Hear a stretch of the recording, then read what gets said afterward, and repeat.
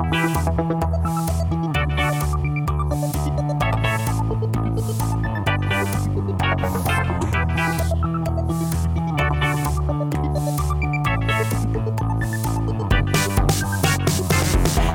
ou Tripoli, Vilnius ou Benghazi, Paris, Moscou, on fait le bunga, bunga. Hello, friends. This is BungaCast, the global politics podcast at the end of history with Philip Cunliffe. Hello. Hey! George Hoare. Hi. And myself, Alex Hokuley. So today's topic is something that I suggested, much to the chagrin of George and especially Phil, because I suggested we talk about what's beyond neoliberalism. What is capitalism going to do next? And they felt that, in particular Phil, felt we've done this before. Why are we talking about this again? We're always talking about this. So I want to set up the terms in which I think it's worth discussing this. The point is not to have an academic debate. It's not about just categorizing, labeling, and going, well, is this political economic order still called neoliberalism? Is it called something else? Because that really does sound purely of academic interest. We're not just looking at this new species and going, well, does it roar or just purr? Does that make it a Pantherinae or a Felinae? By the way, that's the main divisions within the Felidae, cat family. So don't say you don't learn anything on BungaCast. I also want to take a little bit of inspiration from a recent guest, Dylan Riley, who made, or rather put in neat terms, a very important point, which is that a lot of methodological problems in academia, in social sciences, and so on, are actually just obfuscated political problems. That what questions that should be resolved politically and traditionally were resolved or attempted to be resolved politically by advancing a theory within the context of an organization, a political party, and then tested out through action, no longer is the case because political parties have been hollowed out and depoliticized. And so with that in mind, I thought we should try to take this question of what would be beyond neoliberalism and treat it in a very serious political way. Looking at what the action that would ensue from a certain understanding, a certain theoretical understanding. If you're saying that what is after neoliberalism is, for example, more authoritarian, how does that mean that one should respond? What should one's demands be? How should one organize, et cetera, et cetera, et cetera? So this is not just an academic debate, but it should be something that is intimately political and something that we do need to have an answer for.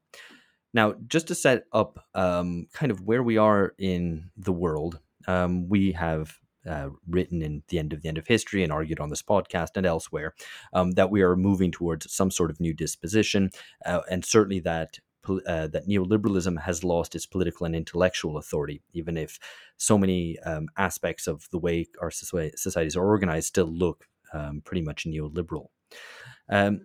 I think this new disposition that is emerging is certainly not a political economic arrangement driven by the working class. It's probably not even a class compromise of any sort. It's maybe not even really influenced by the masses. I think at best what we can say is that it reflects certain challenges by populists, both left and especially from the right, over the past decade. And the change is not a product of the political action of working class organizations. The populists often kind of cross-class assemblages of provincial notables, small business owners, as well as counter-elites. And in many ways, a lot of the reaction against neoliberalism and the shuffling towards something different might be driven by elites' fears of these counter-elites and these movements which challenge their authority, but not necessarily ones which do so in the name of the working class or working class interests. Of course, that is something that we might want to question. Now, at worst, it's really just capital and its agents fumbling away past a crisis-ridden system to a new regime of accumulation, effectively how you make money, and looking for new means of legitimation. Basically, how do you make sure people don't revolt? So given that any potential post-neoliberalism, as things stands, is not something that is in the popular interest or is necessarily more democratic, because there's no reason it necessarily should be, we have to ask how to properly respond to that. One final point, I think that post-neoliberalism might provide a better playing field, to put it that way, but it's certainly not our field. But knowing the terrain would be essential to oppose what's coming, rather than seeking to fight the last war, as the left so often has seemed to have done. So we've picked up sources from a range of places to kind of inform our discussion here, and we'll refer to them as we go through, and maybe include some of them in the show notes. So I think, firstly, there seems to be kind of a centrist move beyond neoliberalism and a right wing one, and we'll discuss these in turn. So, firstly, the kind of centrist one is being called productivism, or alternately, a kind of supply side progressivism. Um, just for the kind of definitional issue here, but a lot of kind of neoliberal policies, deregulation, lower taxes, free trade, and so on, were discussed as supply side economics. This supply side progressivism that's emerging, and one could see the Biden administration as serving as an example of many of these sorts of policies, is something pretty different. So, firstly, what is this productivism that's emerging from effectively the political center in many Western capitals? Yeah, I mean, I think it's not a term that's particularly sort of familiar to my ears as a British listener. That sounds like listener of the podcast, obviously listener of the podcast, but just like ears as a listener. But it's this idea that you kind of have less faith in the markets. You have like kind of a move away from like large corporations solving everything, and you kind of start to talk less about the global and more about the local and the different parts of the country, and why some places have been left behind, or however you want to frame it, and move towards production and investment. I mean, it's quite a. I don't think that productivism is quite right though, because it's not at least in my understanding, it's not really a kind of building industries approach. It's much more technocratic than that. It's kind of the central planners, such as they are in across the US or the UK, just basically thinking what are the areas of the country that What are really central shit. planners? Well, Well, the indeed. central planners, as in the special advisors of different political parties, like being like, oh yeah, this is a crap place to live. We're gonna see what we can do some good PR, try and get people to not think these places are so shit anymore. This is my like interpretation of productivism. That it's not really, it's not really in in like the interest of labor. It's just a way to kind of have a technocratic gloss on some of the problems of post-industrial societies, which are very regionally focused. I mean, I'd say it's a debate, kind of it's a discourse more than anything meaningful. That might change with the kind of battery of Biden legislation, which is coming through, or just kind of recently been passed, the Inflation Reduction Act and what have you. IRA, not Irish Republican Army. That confused me a bit when I saw some of the headlines about. Yeah, it was very the EU, the competition between the EU we and knew the you like to IRA. play up his Irish roots, but that's going too far. But anyway, so I mean, so it's interesting, I guess, that's being hailed across the business press, even by The Economist, famously skeptical about FDR's kind of New Deal, and skeptical about the Biden administration's legislation as well, but still kind of, I guess, a bit purse-lipped perhaps, but nonetheless impressed just by the sheer scale. And also, as good capitalists, there's going to be lots of opportunities for pork and boondoggling. And I think, so there's a debate. There's something more happening in the US. And because we get so many of our kind of pointers in terms of policy and discussion from the US, I'm sure that's going to come through here. And, the incapacity of the EU to mount something which is a similar kind of response and a similar kind of scale inevitably means, combined with the effects of the Ukraine war, that you're going to have, I think, continuing creeping deindustrialization in the EU. And so that, again, will be kind of discussed in these terms. So when you're talking about productivism, what you're really talking about is a new era of kind of state-led market guidance, I suppose, in the US, and a focus on reshoring supply chains, competition with China, a reshaping of globalization. But that's not going to be the same, if anything, kind of like similar to it in the EU, simply by virtue of the energy dependence, the effects of the war in the Ukraine, and at the same time the fact that the US is basically gouging European industry with its with this huge kind of infusion of cash for green industry, which the EU can't match. Yeah, and I mean it's worth also discussing under what pressure this shift has happened, even if it's more expressed in Well, geopolitical, larger right? spending. Yeah, I think that's right. But I guess to rephrase the question, what domestic forces have pushed this, both at kind of There an elite level, is who's leading it, and also if they've been pushed in any way. there is a working class aspect to it, insofar as it's clearly kind of I mean, it's clearly trying to at least neutralize, if not absorb, kind of the Rust Belt revolt that put Trump into power. Right, so kind of Midwest and Northeast electoral college, the swing votes that kind of put Trump into power. It's clearly meant to address those concerns, and address the famous lines, that Trump kind of harked on about the kind of the depredations of free trade on the American working class and American industry. So it's a recognition of the Trumpian revolt to that degree, and it was propelled by working class discontent. So I think that's significant. It's not, it's not to over-egg it. It's not like the result of kind of direct working class pressure through union organization and, kind of tough labor bosses laying down the line in the White House. But there is a connection to working class politics.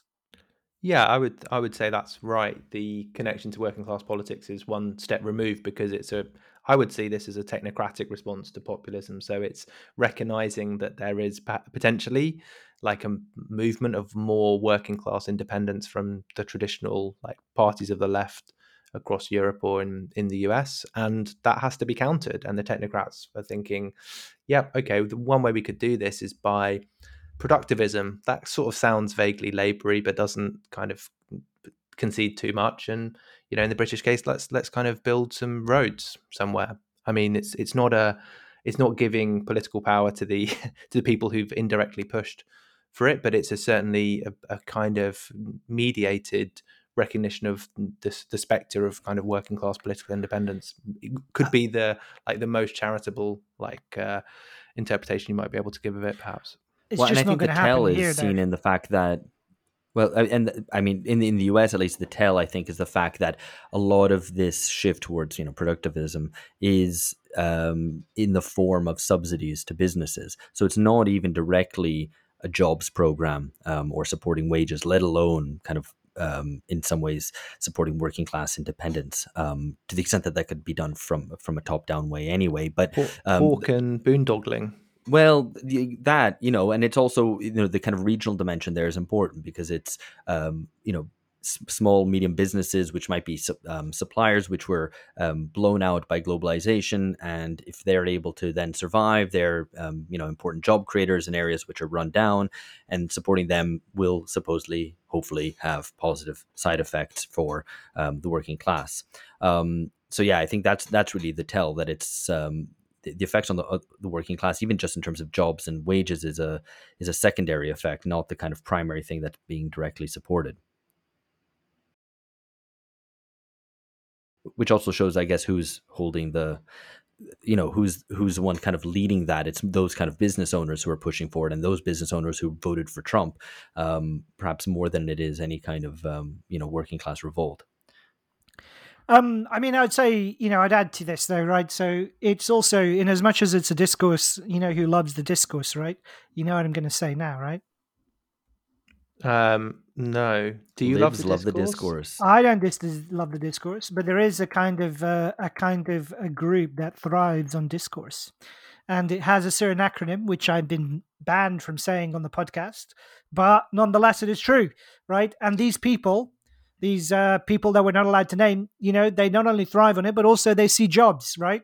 They see a whole fucking bonanza of regulatory, bureaucratic, nice, white collar, administrative jobs where they're going to be kind of, they're lining them, they see kind of fantastic opportunities to police, to censor, to run departments, to to kind of write lots of kind of nice big policy documents and slide decks. And so when they see all of this, they see tremendous opportunities, and I think that's exactly what some of them are thinking.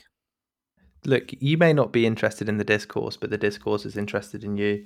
I mean, I think I'm not quite sure I buy this. I mean, I'm always prepared to listen to an anti discourse surfer or virtue hoarder line, but it doesn't seem to me to be the central constituency of this project. I might be getting something wrong, or I might be kind of No, I projecting too didn't much say from it's a Britain. central constituency, but that they are, kind of they're looking at it and they're looking for opportunities. So that's the way they're kind of thinking of it, right? They're looking for white collar opportunities to benefit. And I think that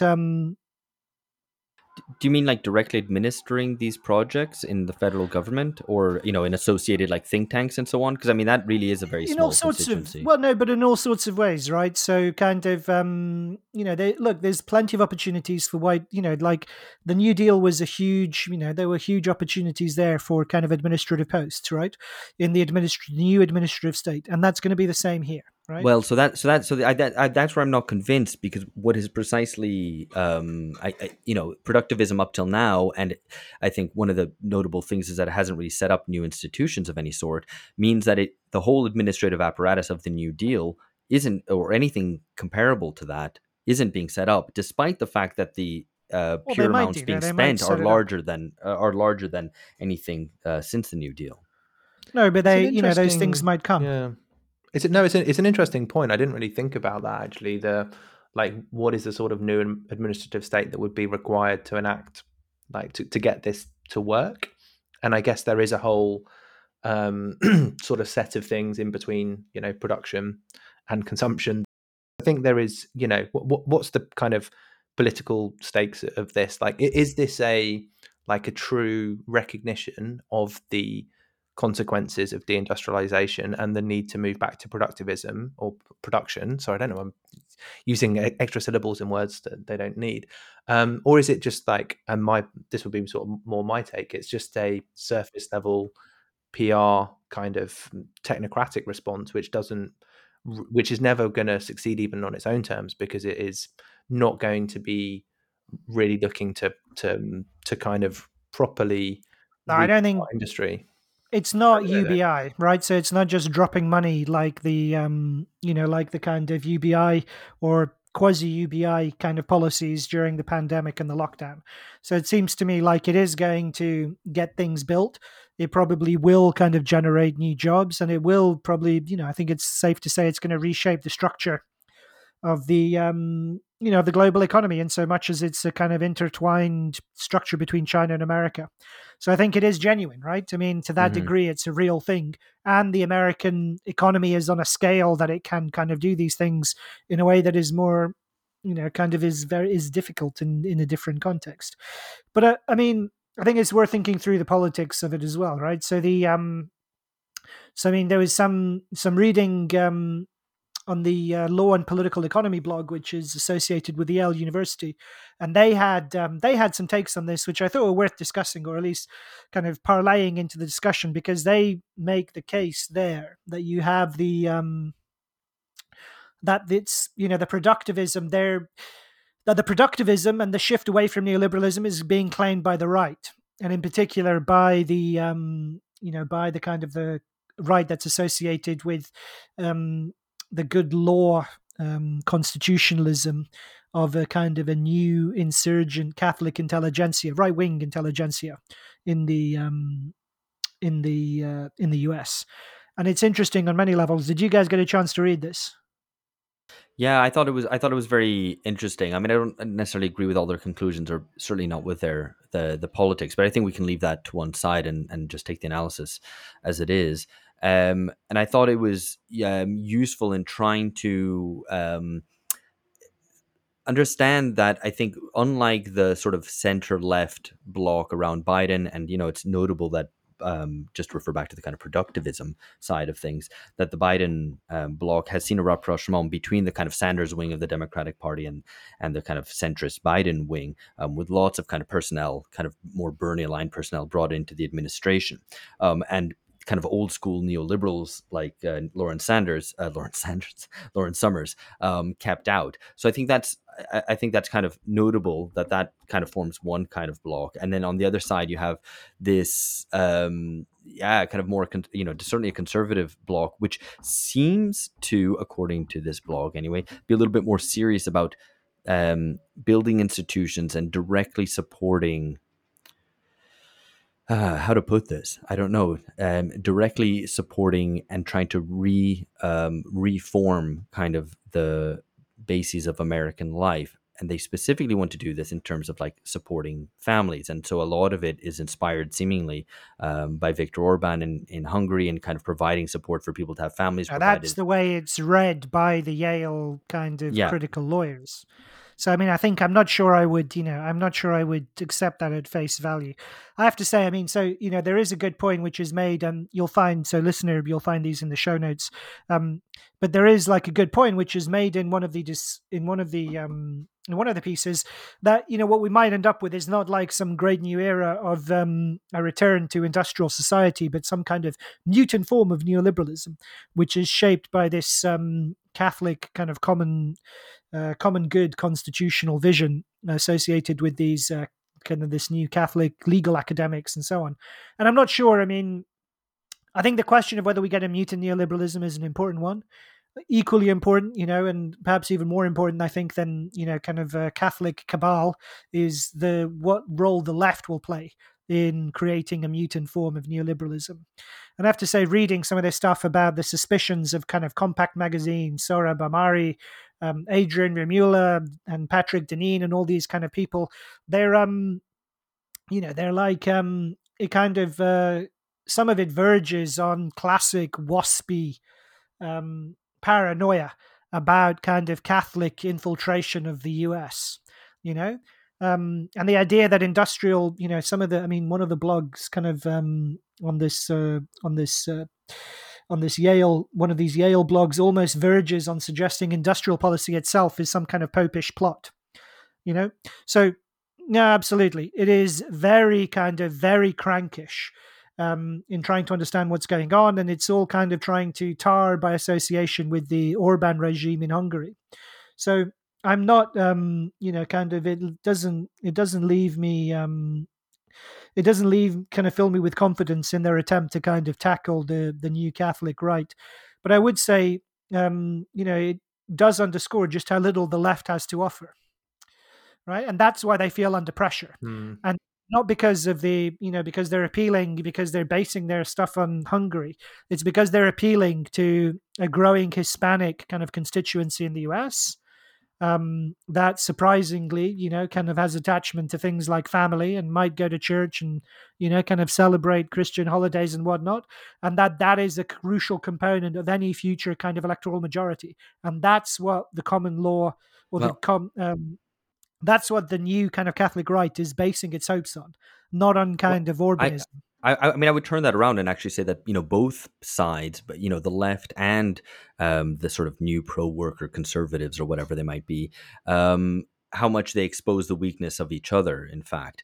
The idea that these, conservatives, in some cases reactionaries, could gain a hearing shows the extent to which the left has abandoned the working class and kind of just basic working class interests. Absolutely, that they're able to walk into it, and so your points, of course, as well, Stan, Phil, in terms of them pointing out the the weaknesses of the left and the weakness of the right, and at the same time, effectively, the weakness. Where are the weaknesses? Where are the weaknesses that they identify?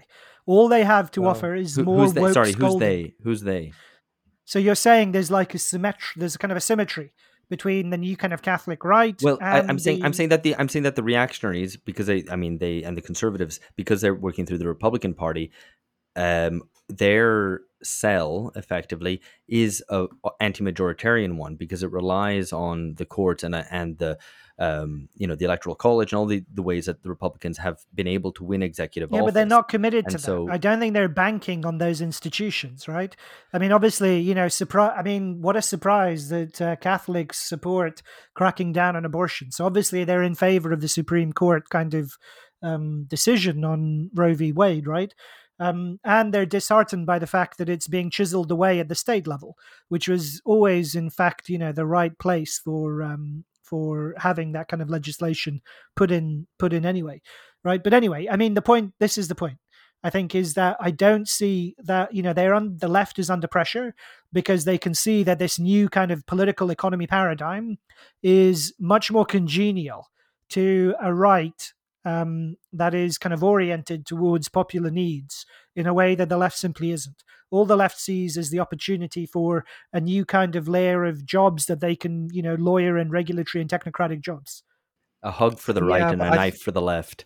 That's I think Phil. I know I think Alex is right here if I understand him correctly that this like the common good constitutionalism, like the clue is in the title there to a certain extent, or the third word, constitutionalism. Like this is not a mass project. This is precisely one, as Alex said, that governs through the traditional or recent methods of the Republican Party, which are anti-majoritarian. It doesn't need to have a mass mobilization aspect. I Yeah, think, but the though, clue is I in the do. name, the common good. They're appealing to a sense of public good, not Yeah, just like a rainbow coalition of, paying off various identity group constituencies. yeah, but there is a mirror image like problem that common good means nobody's good. Like if it applies to everybody, then there's a problem with that. I mean, What? that That makes no sense. it doesn't identify No, a Kind of specific constituency, you right? It's can common good, so therefore it's yeah, what nobody's good. is no, but what is like in the fact that they have, so you could, I mean, you can critique the idea of the common good that they have, right? But the idea that there is a greater kind of, you need to be able to think in universalistic terms and in terms of political collectivity, right? In terms of public good. That isn't just kind of piddling little projects, kind of NGO projects for inner city kind of, inner city charity projects, which is basically but the, the height at which. but I don't think you can reduce the Biden administration's plans, for example, to that even. So They're I think not, but the that's rather left. I mean, so what I would say about this common good constitutionalism, or what I took one of Phil's points to be, which I think is on the mark, is that it is the response to it is not proportionate. So in the article that you mentioned earlier, Phil, this idea that these common good constitutionalists want to put into place a reactionary welfare state or a new theocracy, that doesn't seem to me to be correct. Obviously, they are yeah. Catholics or I mean, it's Christians more unhinged. widely, but it's if you focus on that aspect, you're missing the point about what are the political means through which they're trying to put this forward. And it reminds me to a certain extent of the response of the left in the UK to Blue Labour. That's the politics of common good, and it's like what you want to like go back to the 50s, and you want to kind of like put into place all these cultural and various other things. It's like, well, actually, no, this I don't think should be the line of critique of Blue Labour at all. I think there are many other things that you can that you can say are not not to my personal taste of that particular sort of politics, but it's just obviously misrepresenting your enemy, and that's always, well, not always, but that's often a sign of weakness. So if that's what you were saying, Phil, that the left is kind of saying these are kind of the new theocrats, we're going to have like an Iranian revolution in the US, and these people are going to be leading it, then that is Well, a that's what sign they of say, hysterical response. theocracy. So let me circle back to my main point, right? They're not, it's not theocracy. I mean, that's just insane. It is Obviously, insane, it's yeah. not theocracy. What they're banking on is a new kind of working class majority, a large proportion of which, if not the largest proportion of which, will be, Hispanic or Hispanic adjacent or whatever the latest kind of, demographic shade is in, kind of the weird language of US census polling, right? And so they're banking on a large proportion of the public. They're banking on majoritarian politics. Well, They okay, but obviously so they support the Supreme Court's decision on Roe versus Wade because, surprise, surprise, they're Catholics, right? no, But but I'm it's but saying, I think you're putting too much focus on a specific intellectual group, which has their arguments, okay, but obviously aren't yeah, ruling. I'm going. So I think it's worth turning back to actually who the leading political forces, or at least politicians, behind a supposed post neoliberal conservatism, and there we can look at people like Marco Rubio. I guess the jury is out on how post neoliberal DeSantis is, but even Yeah, Romney JD is discussed in Vance. this group, and I think it's notable that Romney's discussed because Well, he, of he's course, trying to comes from reposition, finance. right? Hey, let me finish my point. He comes from finance. Obviously, Bain Group has always described himself as socially liberal, fiscally conservative. He's been stood against various forms of subsidies or bailouts, and has tried to in limit state spending, try to cut social spending whenever possible, and so on. And the fact that he's now kind of one of the leading figures of this new kind of political grouping, I think shows the extent to which the kind of field of post neoliberalism is a bit of a free for all, but no one is proposing particularly far reaching changes, and certainly Yeah. not the building of new institutions, which would which a kind of break with neoliberalism would require. So that's not my reading of the Yeah, Bain I think Group at that's all. true. I mean, so the Bain Group I think this is in the third Christopher Nolan Batman films, was not, I don't think, socially liberal and fiscally conservative. I think it was much more radical and had a kind of these revolutionary court type type approach. So I think, it's the first that I've heard that Romney is allied to that kind of Gothamite politics. No, he was, because don't you remember there was a great meme back when Trump won, where he went to Romney went to kiss the ring, right? And he went for dinner with Trump, and they took a photo, and somebody mocked it up for Twitter and said, "I'm gonna from now on, you're gonna be called Reek," underneath. A Game of Thrones reference for listeners who are fans. So Okay, anyway, that was a little nerd interval. Back to the regularly scheduled programming. Oh, sorry, just because we know about culture, it makes us nerds. No, don't think so. Anyway, I think it's probably also worth exploring what would require a more serious break with neoliberalism, because it's obvious that there is a kind of shuffling away from the standard neoliberal recipe, to the extent, and this is a point we've made before, a visitor from 1985 would not particularly recognize what is going on now as the neoliberalism they had become accustomed to. Certainly a visitor from 1995. And many of the cultural arrangements of neoliberalism, I think, will persist. And I think this is important to underline, just so that we focus on the political economy and not some of the cultural aspects. So I just wanted to cite some things from a recent book, The Rise and Fall of the Neoliberal Order, by Gary Gersel, which in the conclusion, I think makes some really salient points, that the survival of cultural elements of neoliberalism also offer no guarantee that the neoliberal order itself is alive and well. So, for example, you might have the persistence of a cultivation of the entrepreneurs of the self, that the focus on analytics and measurement across society, up and down, will persist. Endless calculations to determine one's popularity on social media, for example, all these things which are discussed as quintessentially neoliberal cultural or facets of neoliberal culture might actually remain. And that at the moment, for all that there might be kind of political moves beyond neoliberalism, the measurement imperative that remains has become as much a mechanism for tyrannizing the self as for realizing the full possibilities of one's personhood. No political movement to release individuals from this tyranny of self scrutiny has yet gained traction.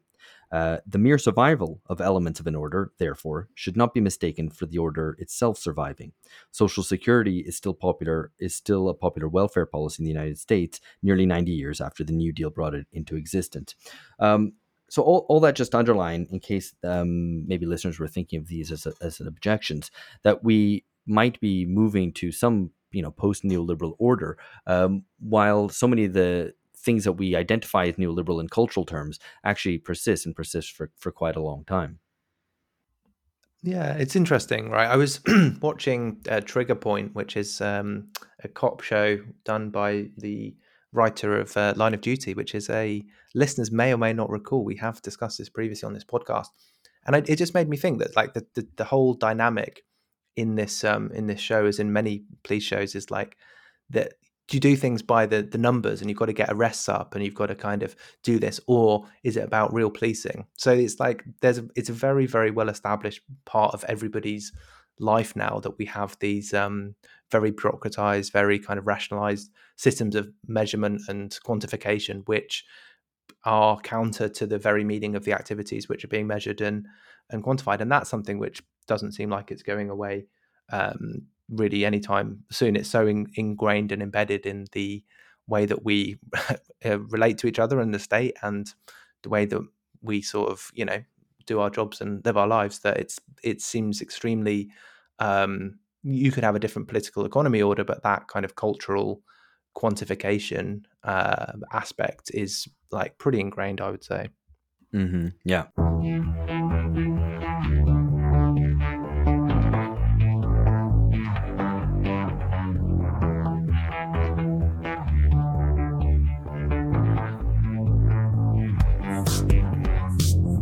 So one thing which is worth, I think, bringing in also, there's a piece by Michael Lind, kind of perhaps the smartest thinker of the American, or one of the smartest thinkers on the American right, I think, if you would, I think, how he would classify himself. But anyway, he's written a piece for Compact most recently about not kind of putting hopes in Caesarism, because there's this growing tendency to on the right, he's talking to, where they hope, they long for a kind of a populist charismatic figurehead to smash through all the kind of impediments that stand in the way of getting anything done in America.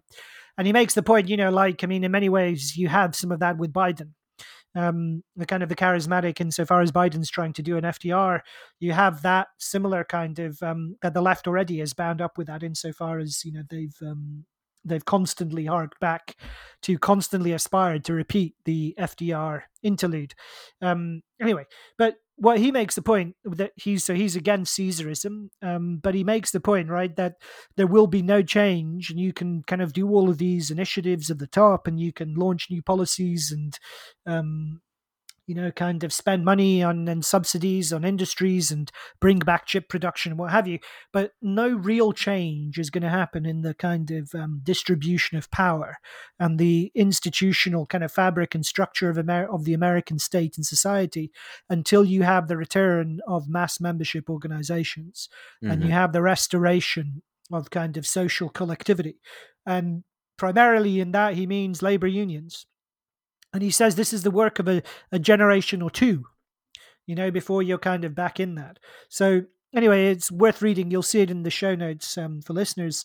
But I think, there's that. I guess all of these things have to be, all of these debates and points that we're talking about, they have to be refracted through the fact that you don't have any kind of social weight or density. So it's refracted through highly atomized and highly kind of unequal societies that don't have any real institutional or political coherence, at least not in the way that they have had for the last 100 or so years before that.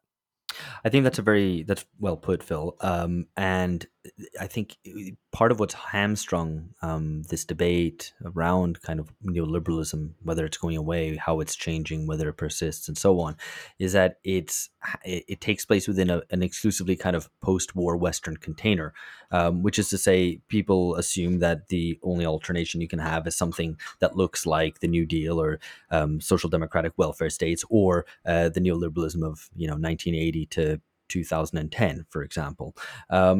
Not recognizing precisely this fact that we're on kind of radically different historical terrain which is different from the preceding 150 years because of that lack of social density. So we're having to kind of imagine and trace out a transformation within kind of the way that capitalism organizes itself, at a point in which those organizations which used to play an important part in transmitting these changes and which were themselves transformed by these changes are no longer there. And I think that is part of the reason why there's such a kind of, not a stasis, but the way that this is somehow so sort of trapped.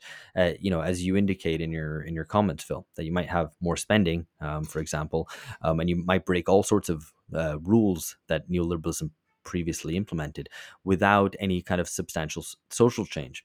Now, one thing just about the kind of Caesarism or Bonapartism that is there, I think that, under fairly radically different social conditions, but ones which are hardly unimaginable, which is a kind of bigger breakdown in social order under the impact of some serious crisis, that precisely what would break us free from kind of neoliberalism would be precisely some form of Caesarism, which would have the kind of authoritarian force and drive to be able to break with existing institutions, even if they're democratic ones or let's say liberal counter-majoritarian ones, and implement a kind of new settlement which would integrate the working class perhaps at a higher level of wages and so on, while still being very authoritarian, and which would break through the existing culture wars and so on. Now, that's not something I'm proposing. It's not something that I'm dreaming of, but it seems to be the only kind of imaginable situation as things stand, which would. Which could emerge and emerge in the context of as a kind of third option between a squabbling, and potentially even violently fighting kind of culture war between left and right. Yeah, I mean, so just to kind of get this straight, maybe. So I guess, kind of reading these articles, one thing that I kind of kept coming back to is like, what is the agency that is supposed to have taken us from a neoliberal to a post-neoliberal situation? I mean, I should say I am still not convinced that we are in a post-neoliberal period. I mean, if I had to kind of draw a line in the sand and put myself on one side of it, I would be we're still in neoliberalism part of that. We're specifically, still in the end of history. Then is that it? So specifically, sorry, this is a genuine question to George. Like, what aspects specifically do you point to which say that that this is still neoliberalism? So as I was literally just about to say, the point it would be that in order to move from neoliberalism, so from Keynesianism to neoliberalism, you had a specific set of actors and a political project, and it realized a change in governing organizations and institutions and methods and all this sort of thing, and a more or less thorough kind of forming of society at the same time. But you haven't had this. We're still in this kind of end of history period where we haven't had this Caesaristic movement to a new period. It doesn't seem to me very easy to identify who got us there if we are actually in a post-neoliberal situation. So I'm much more sympathetic to the kind of mutant neoliberalism, neo-neoliberalism, just plain old neoliberalism, neoliberalism 2.0. You can kind of have whatever terminology you want, but it seems to me like we haven't that Caesarism idea. We haven't had that Caesar or that Bonaparte. We're still in essentially the same situation we were previously. Well, I mean, I guess to put the question maybe then more pointedly, I mean, if all the rules of neoliberalism are broken, globalization, free trade, even if imagine central bank independence were withdrawn, and it was a purely like a lead process as a kind of response to the evident crises, would that not be enough to move us beyond neoliberalism? Even if there's no new agent, certainly no new popular agent, that elites can undertake regime change themselves. No, I don't think so. I think the process of state transformation that accompanied neoliberalism is we still have those same member states across Europe and across the whole world. Member states should not be thought to be just a member state of the EU. So I think we're in that same situation of encasement of economic decisions from democratic control. But that, And yeah, there's a bit sorry, different branding, but it's still the same. Still the same. but why do we need to move beyond? Why does a move beyond neoliberalism need to imply democratic control at all? There's many other Yeah, regimes throughout history. you're setting the bar very Let me high, just let me just George. finish the point. I mean, if you think of like late 19th century, early 20th century oligarchic republics, for example, the economy was insulated from political decisions. There wasn't kind of mass democracy, and those weren't neoliberal regimes. It was a completely different type of economic order. So I think, yeah, you're setting the bar too high. It's like you're saying, well, only socialism can move Yeah, us beyond neoliberalism neoliberalism. will only end with the revolution. That doesn't seem to me to work. That wasn't what I was saying. I started off by saying you could have a Caesaristic solution. I'm not going to apologise for setting the bar high and for having high standards. There's nothing wrong with that No, in but I think, school or but to bring us back to where in we life. started, I think it's an important political question, because if we want to examine how things are changing and how we might respond, we can't say, oh well, it's all the same because there's no greater working class power, for example, and therefore it must Why? still be the It's not same Why about not? regimes. having. It's not Why? about having high personal standards, George. It's about making the parameters of what counts as change so high that you would never actually be able to register meaningful change short of it. Yeah, So you're suggesting that without any kind of agency that's capable of mounting a transition, then this will continue kind of indefinitely until socialism. But there's been many varieties of capitalism short of socialism, and it doesn't seem to me impossible that you can have kind of, even if it's a process of drift rather than a process of conscious adaptation, that you could end up with something which looks significantly different. And it seems to me, in any, part of what's driving it is geopolitical, right? So, there is kind of a motor of change. It's geopolitical change rather than political pressure domestically. That's more primary, but it's not insignificant, right? Who ends up kind of running the world is not a small question. Yeah, I mean, I would agree with that criticism if that's what I was saying, but that's not what I was saying. Just to repeat, I think the point about, like, okay, how much change does there have to be for us to register it and to us to respond differently? Well, I think that the movement to productivism or common good constitutionalism or any of these kind of new emergent ideologies, like, they are not sufficiently different to neoliberalism, in my opinion, for there to be a fundamentally different sort of response analytically or politically. So, I mean, maybe we're getting stuck in the terminological weeds or whatever, but I just think the emphasis I would want to put is on continuity, not on change. And that's not the same thing as saying that the only thing that isn't neoliberalism is socialism, or it's just all varieties of the same thing. But trying to say, well, actually, we've had a period of what seems like massive change in the last 3 years. COVID was supposed to have brought about COVID communism or whatever, but actually, when the dust settles, it doesn't feel, at least to me, all that different, kind of politically. And maybe I'm just being insular gammony, but I think that's that that's I'm why yet to that's be why convinced. science is necessary, because it doesn't doesn't appear on the surface, and also it might not feel different because it might not be better, right? I mean, you can have a post neoliberal settlement which is more reactionary, more backwards, less democratic than neoliberalism. That's entirely envisageable. So I think to set the bar that there would need to be some kind of greater democracy to be non-neoliberal, I think is setting the question wrong. Now, to turn to the politics of it and how to respond, and this is how we should kind of finish this discussion. So this is kind of the last section.